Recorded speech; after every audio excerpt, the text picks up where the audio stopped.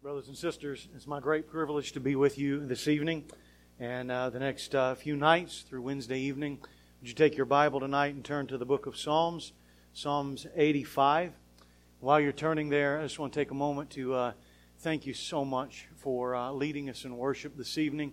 I'm trying to tamp down everything that's inside. I feel like starting in fifth gear already. I am already wound up trying to hold it down. I really appreciate that and just a great sense of humility and love for the Lord and desire to serve Him. And thank you so much. I want to say to Cedar Street, thank you so much for inviting me and allowing me to come and share God's Word with you these next few nights. I know that you have that you've been praying for revival and many cottage prayer meetings, and in my own heart and life we've been praying for the last several months that the Lord would bless and that He would be honored and glorified, and that God would work salvation into the hearts of the lost and revival into the hearts of those who believe. Amen? I'll tell you what, let's get right to it tonight. Let me read these verses for us. Psalm 85, verse 1 down through verse number 13. I'm going to read this psalm for us. Tonight we'll take the whole psalm in context, but we'll really be focusing on verse number 6, and kind of even sang a song as a corporate body about this a little while ago. So you pay special attention to that when we get through. Psalm 85, to the choir master, a psalm of the sons of Korah. The Lord, You were favorable to your land. You restored the fortunes of Jacob. You forgave the iniquity of your people. You covered all of their sin. You withdrew all your wrath. You turned from your hot anger. Restore us again, O God of our salvation, and put away your indignation toward us. Will You be angry with us forever? Will You prolong your anger to all generations? Will You not revive us again, that your people may rejoice in You? Show us Your steadfast love, O Lord, and grant us Your salvation. Let me hear what God, the Lord, will speak, for He will speak peace to His people, to His saints. But let them not turn back to folly. Surely His salvation is near to those who fear Him, that glory may dwell in our land. Steadfast love and faithfulness meet. Righteousness and peace kiss each other. Faithfulness springs up from the ground, and righteousness looks down from the sky. Yes, the Lord will give what is good, and our land will yield its increase. Righteousness will go before Him and make His footsteps a way. Would you join me in a word of prayer as we worship the Lord? Our Father, we do come to You now as we begin the revival this evening. Thank You for a wonderful day in the Lord. Great music this morning, and worship with Your people. Pray together, give together, listen to the Word, and then fellowship afterward. And Father, this evening, a little touch of heaven as we listen to some beautiful music and we get caught up in worshiping without inhibition our Father and the Son and the Spirit of God. We love You and we thank You for all that You've done. Father, I pray that in the next few moments of time You would help every heart underneath the sound of my voice to focus. Lord, that our phones would be put away, that our iPads would be turned off, that our thoughts would not be focused upon work in the morning or dinner in a little while, but that if we truly want to see the reviving powers of Jesus Christ, that we would focus with all of our attention just for a few moments on Your Word. We believe that it is inerrant and infallible and inspired, that it is the holy Word of the living God. And so now we pray that the God of heaven would take the Word of the living God by the Spirit of God and move upon the people of God, that we might be conformed to the image of God. We love You. We thank You in advance for what You will do tonight.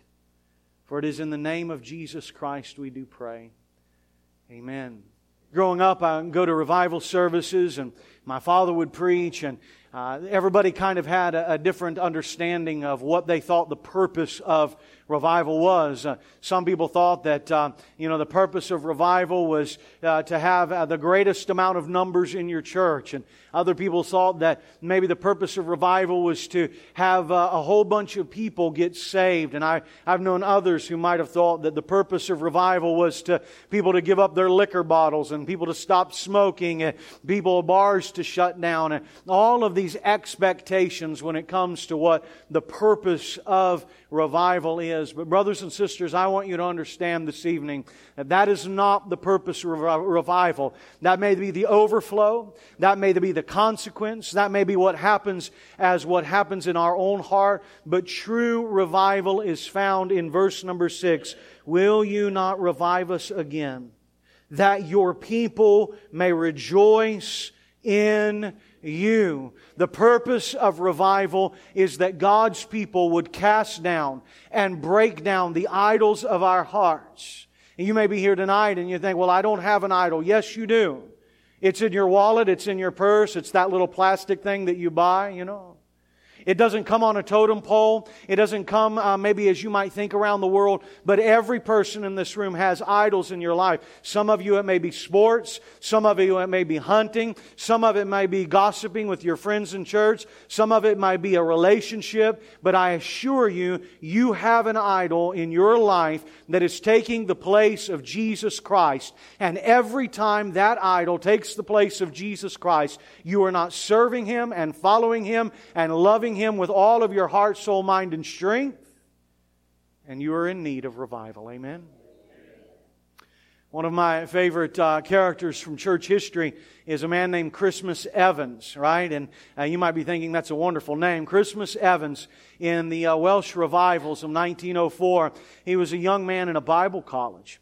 And he was studying, and a Presbyterian minister, right, came to the college and preached, and Christmas Evans' heart got filled with God. I mean, just overflowing. He made God the center of his life, and the Lord Jesus the dominant theme of his life. And he began stirring, and night after night he wouldn't sleep, and he went to the dean of his college, and he said, I've got to go back to my hometown, because I have to go back and share with these people what God has done in my heart. And Christmas Evans went home on leave from the dean of students. And he went to his pastor and he said, I want to have a service. I want to have a revival service. And so the pastor, kind of placating him and just, making him feel like he was important but not really thinking much of it, said, well, why don't you have a Thursday evening service? And so he did, and about 8 people came. And he preached on Jesus. And he preached on the casting down of idols. And so the next night the pastor let him preach. And God began to move. And by the 3rd or 4th night, there were several hundred people moving into that chapel and listening to the Word of God being preached. And God was moving on the lives and the souls of men and women and boys and girls. So much so that on one of the last nights of the revival, it was so packed and people were hanging out the windows that Christmas Evans could not even get into the church. Finally, he worked his way down through the crowd, and they were singing upwards toward midnight. And he got up there and he said, is Jesus in this place? And all of the people said, yes, Jesus is in this place. Christmas Evans said again, is Jesus in this place? And all of the people roared that night upwards toward midnight saying, yes, Jesus is in this place. And again he would say, is Jesus in this place? And they all said that Christ is with us in our midst. And he said, then you have no need of me to be here any longer. For when Christ is the center of your heart and your life, you have need of no other idol. So let me take this passage apart for you a little bit. And we'll look at verse number 6 and see what the Lord would do for the people in this room tonight. Would you join me? This passage is broken up into 3 sections, past, present, and future. So I want you to look with me, if you would, at verse number 1 through 3 and notice what God has done for His people in the past. Look what it says. Lord, you were, past tense, you were favorable to the land. You restored, past tense, the fortunes of Jacob. You forgave the iniquity of your people and you covered all of their sins. You withdrew all of your wrath and you turned from your hot anger. Brothers and sisters, I want to say to us tonight, aren't you glad that Jesus has saved us from our sins? Amen? That He has washed us by the blood of the Lamb at Calvary. That Jesus rose from the grave and all of the just wrath of God that belongs on your life and belongs on my life. I'm the one that should be hanging from the cross. I am the one that belongs in hell. It is my sin that put Christ upon the cross and Jesus has paid for all of it. Amen? I tell you tonight, Christ has redeemed us by His mercy and His love and His kindness. Jesus has forgiven us of our sins. Revival begins when God's people begin to dust off the past. And maybe there was a day in your life where Jesus truly saved you. You need to take yourself back tonight to that place. Maybe the years have rolled up and calloused your life. Maybe you have sin that has crept in. Maybe it's been a while since you have remembered that God has forgiven you. I want you to understand that Jesus saved us from our sins.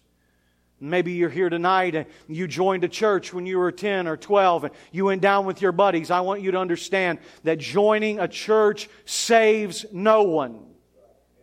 Maybe you're here this evening and you've been baptized in these waters. I want you to understand that baptism saves no one. Salvation is not a matter of a sentimentality of the heart. Salvation isn't even getting all stirred up and having an emotion. Salvation is when you come to grips in your life that you have sinned and come short of the glory of God and that the just wrath of God belongs on you. My dear friend, I tell you, if you die without Christ tonight, you'll enter into a Christless eternity and a burning hell and the wrath of a living God justly on your soul. But I talk to believers tonight. And I come to you this evening as a pastor. So I have brothers and sisters that sit in my pews each week just like you. And you may have an expectation tonight that I would rip and roar and we would all shout, but I want God to do business in your heart. And what I want you to understand is God may have redeemed you at some time in your life and you put your faith and trust in Jesus Christ. But if you are arrogant and prideful and if you have gossip going on in your life and if you're being mean to your neighbor and if you have sickening things on your computer screen and your iPhone and you do things that your wife would never want you to do and you treat your children like trash or you treat your mom and dad like trash, I am telling you, you have sin in your life. Tonight, you need to confess those things and come back to the glory of God that has redeemed you. Are you rejoicing tonight in what God did for you years ago? Maybe it's not a sin issue with you. Maybe somebody in here tonight, you have so much suffering and pain and heartache in your life.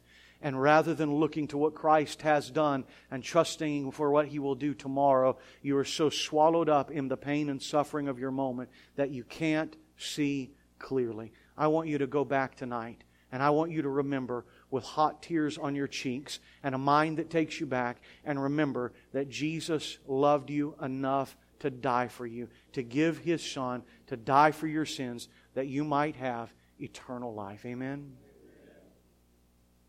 I want you to see this center section, and we'll just spend a few minutes here. Look at what it says in verse number 4. You'll notice that he changes tone from past tense to the present.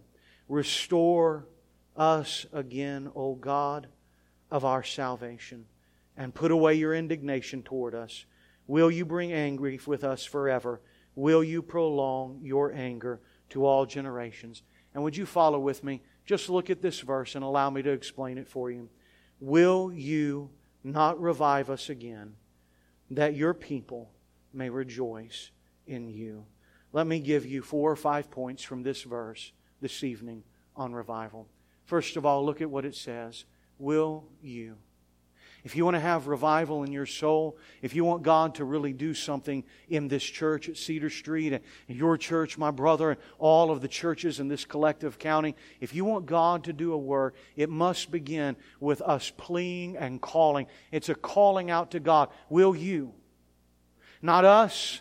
Not what we can build, not our programs, not our abilities, not our skill sets. My brothers and sisters, you are some of the most fantastic singers, and whoever's playing the drums, brother, man, I'll tell you what, put a little skip in your step for Jesus, amen? I want you to understand this evening that all of our ability and all of our skill set and all that we do will not bring revival. It must be the hearts and the souls of the men and the women in this place. Listen, the powers of darkness must be pushed back. All that's going on in our souls must be pushed back. And I am asking tonight, will you call out to God for revival? Will you seek and long and look and want Him to do something in your midst? Let me ask you this. If God was to do a work in this church, would you want Him to do it so bad that you'd be willing to miss Monday night football and come back here tomorrow night? Now, you know what? There's a lot of people saying amen, but I promise you around 8 o'clock tomorrow night, there's a lot of you that won't. Will you call to God tonight to do something in your marriage? To do something in your heart, to long for Him, to love Him, to give everything that you've got to Jesus.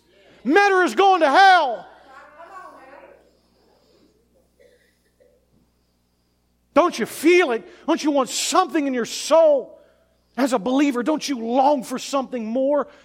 Oh man, my heart is burning. I want God to do something. Yes, I've been saved. But man, there's times in my life where I grow cold and weak and wounded. And I want a fresh work. I want a revival in my soul. I want a restoration in my heart. I want something that conquers the sin that besets my life. I want something that gives me the joy of the Lord. You want to know what I want? I want the kind of power of God on my life that Jesus had on the Mount of Transfiguration, where He comes down and the glory is so much that they can't look in the face of Jesus. You say that's Jesus. What about Moses? Moses' face shined so much when he came down from the mountain. They had to put a Kroger sack on his head so they couldn't look at him. You say, well, that's Moses in the Old Testament and that's Jesus. What about Stephen in the book of Acts? Doesn't the Bible say that when they picked up the stones to stone him, that the glory of God was shining on him? Have you ever been around somebody that loved Jesus? My dear brother took me over this afternoon to meet Larry and Mary Guido. And just sitting in the room with that brother, don't you just feel like God's power's on him? There's a holiness and a love and a joy. And you know what? The sad thing is, there's not a lot of holiness and joy and goodness and mercy in our lives. Sometimes we're a bunch of crusty old people. We're just mean.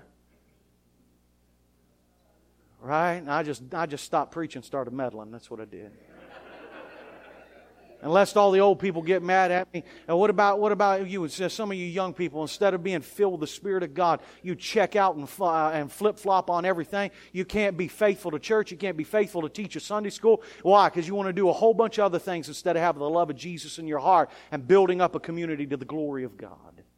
Hey, I'm telling you, it says, listen, will you not yourself revive us again? Do you have a plea and a call and a longing? I'm asking you, listen, I know you do revival every year. And I mean, you may never ask this brother back to anything. You may leave here tonight and say, that's a weirdo. But I'm just telling you in the bottom of my heart, I'm just tired of playing church. I'm tired of playing church in Raleigh. I'm tired of playing church hey, I ain't even talking to you. I'm preaching to myself. I'm tired of playing church. I want something real and right and good. I want God to transform my life. Do you want that? Are you willing tonight to pray and call to Him and confess what's going on in your life? Do you want God to do something for you? Look what it says there. Will you? That's an emphatic you there. Really, if you could read this, it says, will you not yourself? It doesn't read well in English, but that's the way it's supposed to be. Will you not yourself? The call here is not for me to bring you revival. It's for Him to bring. God is the author of revival. Amen? Hey, we can put ourselves in position. We can get out there on the water and lift the sails. But it is the sweet Spirit of God that blows where He's going to blow. He's the one that we're calling to. You don't need the bigger this and the better that. You don't need all of those things. We just need our hearts to be humble and to call out for the God of heaven to do something wonderful and glorious. Amen. Can I give you something that you don't want to hear tonight? We want God to do a special work of revival in these next few nights in our hearts. Amen? But I want to tell you something. The next 52 Sundays, God will be in this place doing a work. Where will you be? Revival doesn't happen in a moment. Revival happens in a life. I don't know how many people I know are flashes in the pan. They come into church and their life is ruined, and they walk into the office and say, "Preacher, help me." And I say, "Listen, are you reading the Bible? No, let's start. Are you praying? No, let's start. Are you coming to church? No, let's start. Are you giving to God? No, let's start." And I'll tell you what, the next 5-6 months, they're loving their wife, they're making it to church, God is blessing, job is blessing, things are moving, revival is happening, and then they think they can handle it on their own. And that cycle happens again. They leave the Word, they leave prayer, they leave church, they leave the community, they leave off giving to God, they leave off telling people about Jesus, and they find themselves right back down in the valley again. We want God to do a work, amen? But I want you to know that the work that God does, it might be a moment tonight in your heart where you turn to Him and the lights go off and you give Him everything. It might be that God wants you to just show back up every night and next week and next week and next week and to grow incrementally the rest of your life. And when you come time to die, you say, "I didn't have a moment of revival. I had a life of revival." Look what it says there. As the will. Hey, we got to call to God. We got to just cry out to Him. Love Him. Call to Him. And He is the one that helps. But look back at what it says. Will you not revive us again? Let me speak about this word revival. We're going to look at that in the next few nights. Tonight we're looking at the purpose of revival, and tomorrow night we'll look at the condition of the revival. Now on Tuesday night we'll talk about the plea of revival, and Wednesday night we'll finish by talking about the grace of revival. But what is biblical revival? Biblical revival is when God's people come back to Him and rejoice in Him and find your satisfaction and your fulfillment and your glory in Jesus Christ.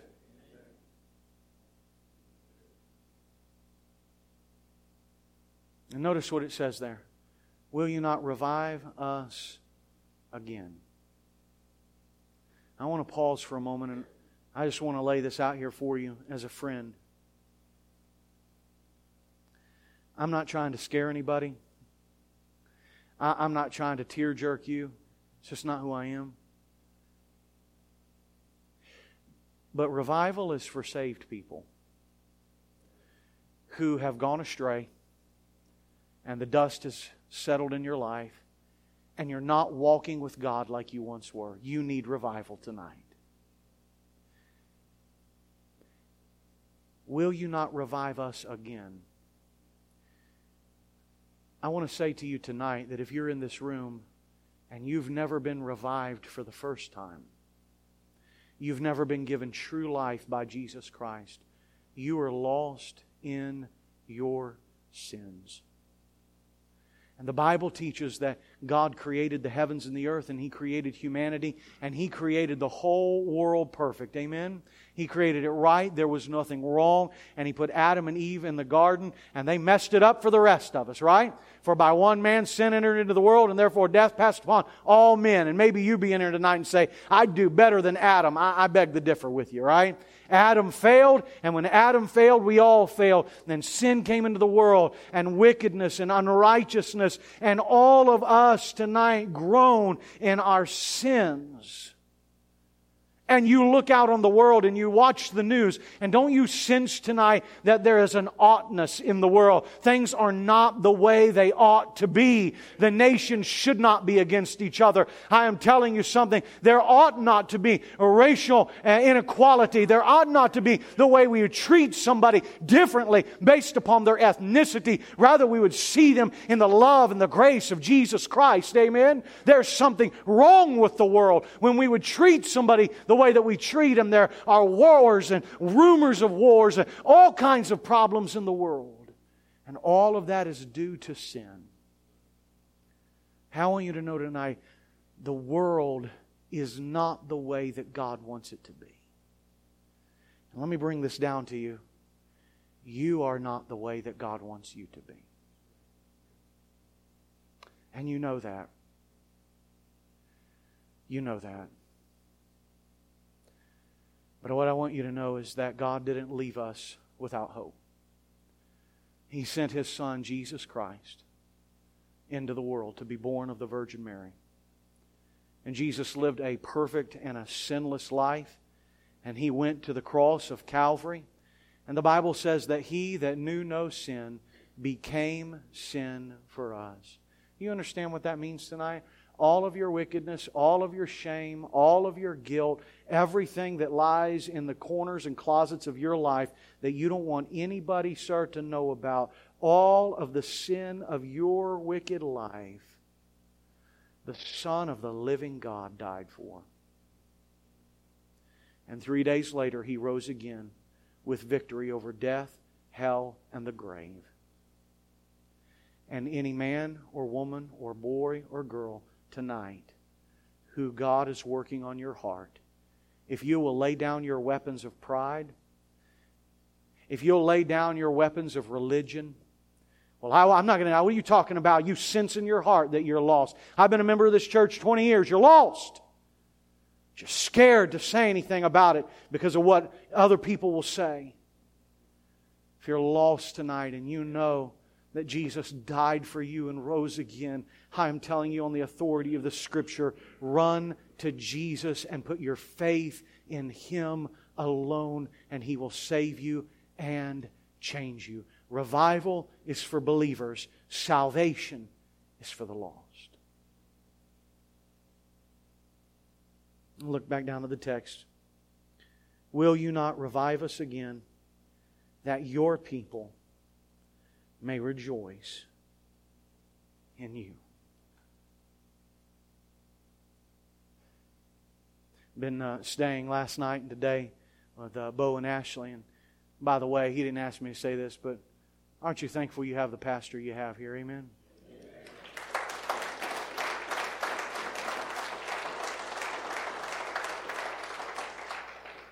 And been staying with them.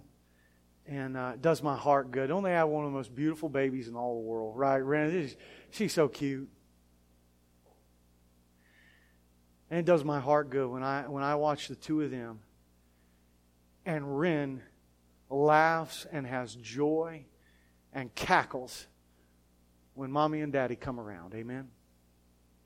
I got a 7-month-old son at the house. And when I come home at the end of the day, Mama brings him to the door, and he doesn't know everything that's going on. But when he sees Daddy, he starts jumping up and down all spastic. Hopefully he won't see this sermon 20 years from now, but he's got this little thing with his hand. I don't know what it is, man. I'm telling you, I've got cuts on my nose and my eye, and when he gets excited, he's like he's on a bull or something like that, just over and over again. What do you think it does for my heart? What do you think it does to their heart? There's many of you in here tonight, and you've got children, or you've got grandchildren, or maybe you've got a spouse or a good friend. Sometime you come to see them, and you see that joy on their face when they see you. And what does it do to your heart? What do you think it does to God's heart?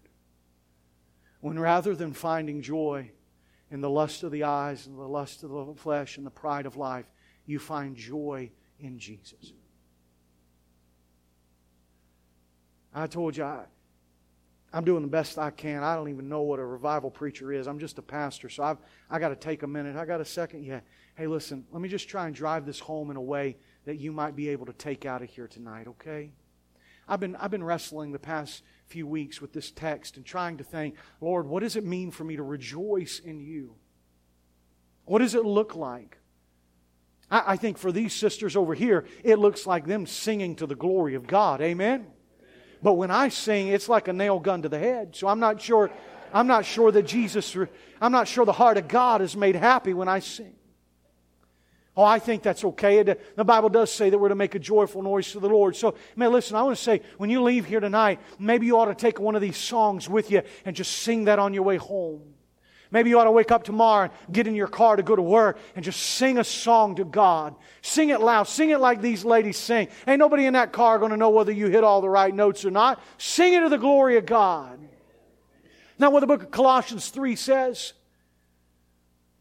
psalms and hymns and spiritual songs and singing and making melody to the Lord in our hearts. Rejoicing in the Lord looks like singing to God. What else? How else, Lord, can I rejoice in You? Maybe rejoicing in the Lord looks like reading God's Word. If God thought that it was so important to put down His Word in written revelation and have all of these thousands of years, men and women give their life's blood to bring you a Bible, why on earth would it sit on your shelf? Why don't you rejoice in God by reading God's holy Word and finding out what He wants to do with your life? Do you find joy in reading God's Word?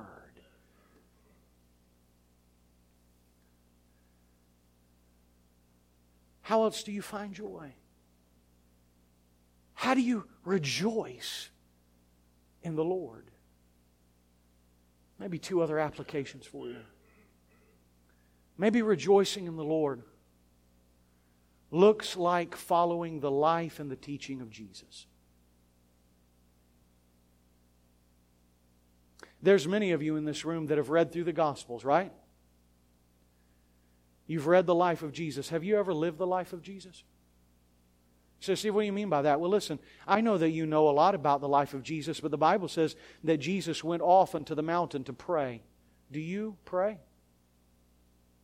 The Bible says that Jesus washed the feet of the disciples. Do you wash the feet of the folks that are sitting in this room? I'm not necessarily talking about physically, but I'm saying meeting physical needs and loving on your neighbor and talking to them and encouraging them and being a brother or sister in community. Do you do the things that Jesus did? Jesus fasted. In fact, Jesus told His disciples, this kind can come not by any other way, but by prayer and fasting. When is the last time you rejoiced in the Lord by missing a meal? I know in a Baptist church that's heresy, and you might be saying, Brother Steve, I'm not sure you miss enough meals to preach that sermon, but I just want to say to us, even to my own self, are we rejoicing in the Lord through fasting and prayer and the Word and following and service? When you leave here, put teeth to the sermon. Rejoice in the Lord always, and again I say, rejoice. Are you living that kind of life?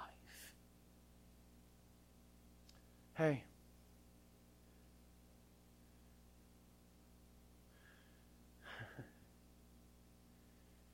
Are you rejoicing in your suffering? Do you know how to suffer well?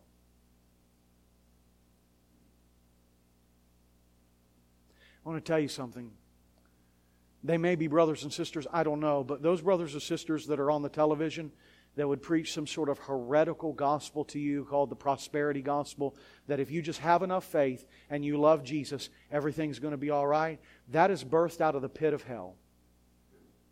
Because I want to tell you, there are boys and girls and men and women in Darfur tonight who are going through genocide and mass hunger that know Jesus, and they have the satisfaction of Christ in their heart above all things. Knowing Christ and following Christ does not promise you a life void of suffering. What it really does is promise you a life of suffering. And what the Scripture would say to us is, let us rejoice even in my pain. Isn't that what the Scripture says? Isn't that what Paul says in Colossians? That we have been granted with Him not only to believe on Him, but to suffer with Him. Every time you suffer for Christ, you rejoice in Him.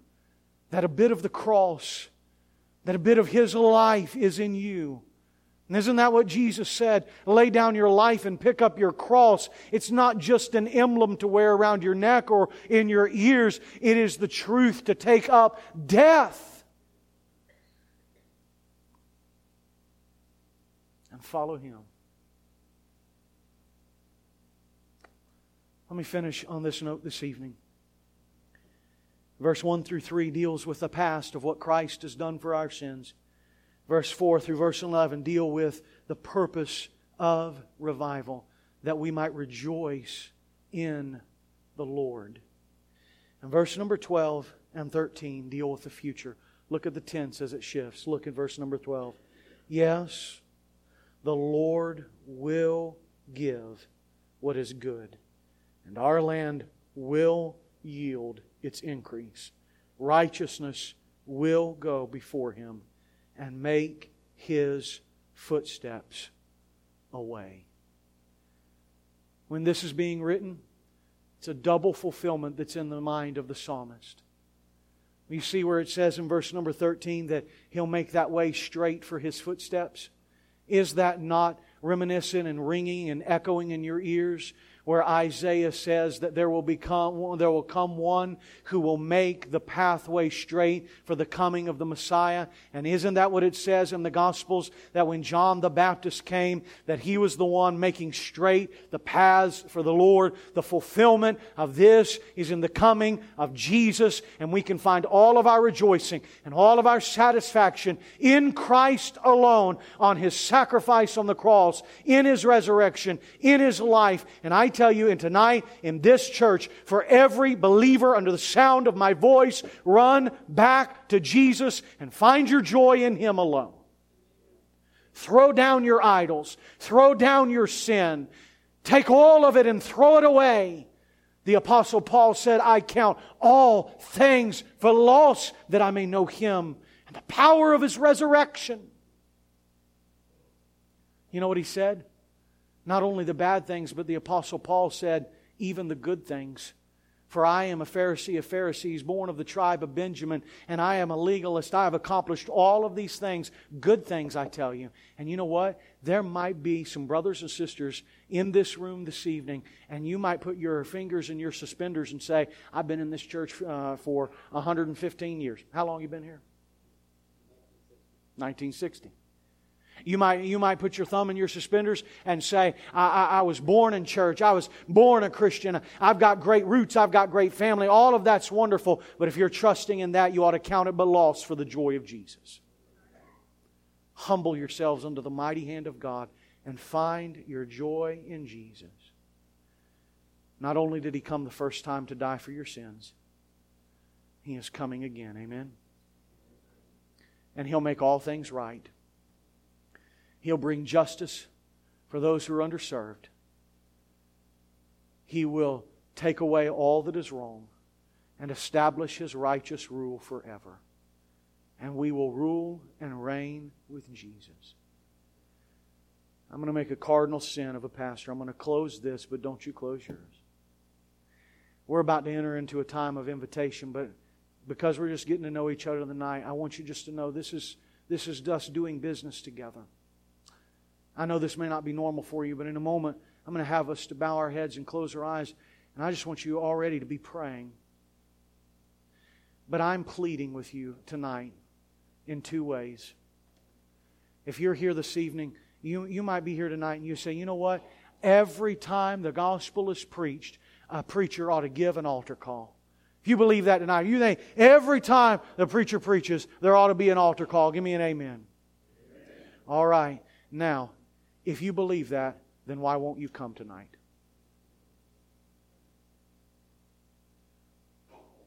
In just a minute, we'll bow our heads and close our eyes. And we'll stand to sing. And if you said amen, you belong here. They say, well, I don't have any sin to confess. Why don't you come pray for another brother or sister? I don't know about that. You ought to pray. Don't just say it, believe it, and act on it. You're here tonight, and you really want a revival, a restoration, some joy back in your soul. I invite you to come and pray and make things right with God in your heart. Would you bow your heads? Close your eyes with me. Hey, listen, just heads are bowed and eyes are closed. Nobody looking around for just a moment. Yeah, just pray right where you are.